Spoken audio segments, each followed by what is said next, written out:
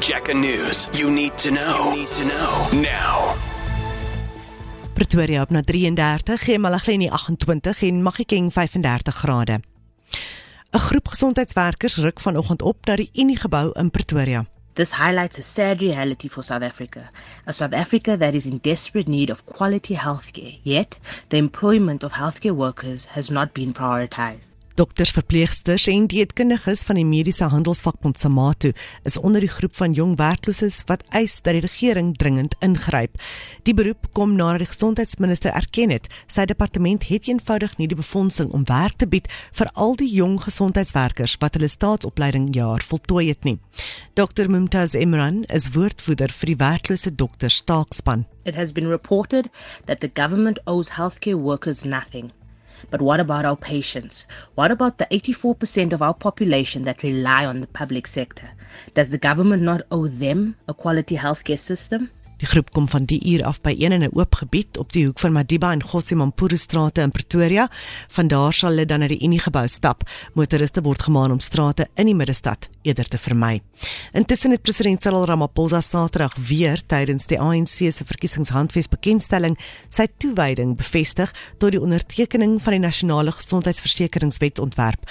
Die omstrede wetsontwerp mag wag vir die president om onderteken te word as wet. We will develop a single electronic health record that will enable a seamless experience for all users of public and private healthcare. Meer by JacarandaFM.com, klik op nieuws. In Saldanha Bay is dit nou die 7de dag van die soektog na die 6 jaar oude Jocelyn Smith. Sy het vermis geraak terwyl sy in die sorg was van haar ma se kerel. Saldanha Bay burgemeester Andre Braam Truter sê hy het nou ook die vloot genader om te help soek na die meisie. Even the officials, people working in our engineering teams have been searching undergrounds, have been searching drains, have been helping to pump water out where we needed it. And every day they've been there, not in their 10s, not in their 20s, but in their 100s. In Amerika is 'n lid van die lugmag hospitaal toegehaas met erge brandwonde nadat hy homself buite die Israeliese ambassade in Washington aan die brand gesteek het.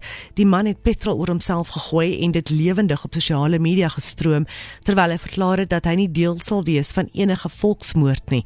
Hy het homself toe aan die brand gesteek terwyl hy geskreeu het, "Bevry Palestina."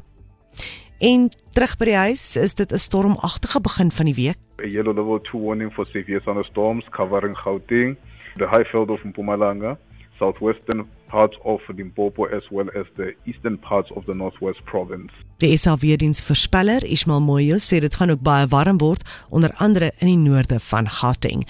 Meer op ons nuusblog. Ek's Gerard de Souza, the top story at this hour. Young health workers are marching to the union building demanding jobs. This is 30 minutes of more music you love. Non-stop. This is what we do On Jacaranda FM.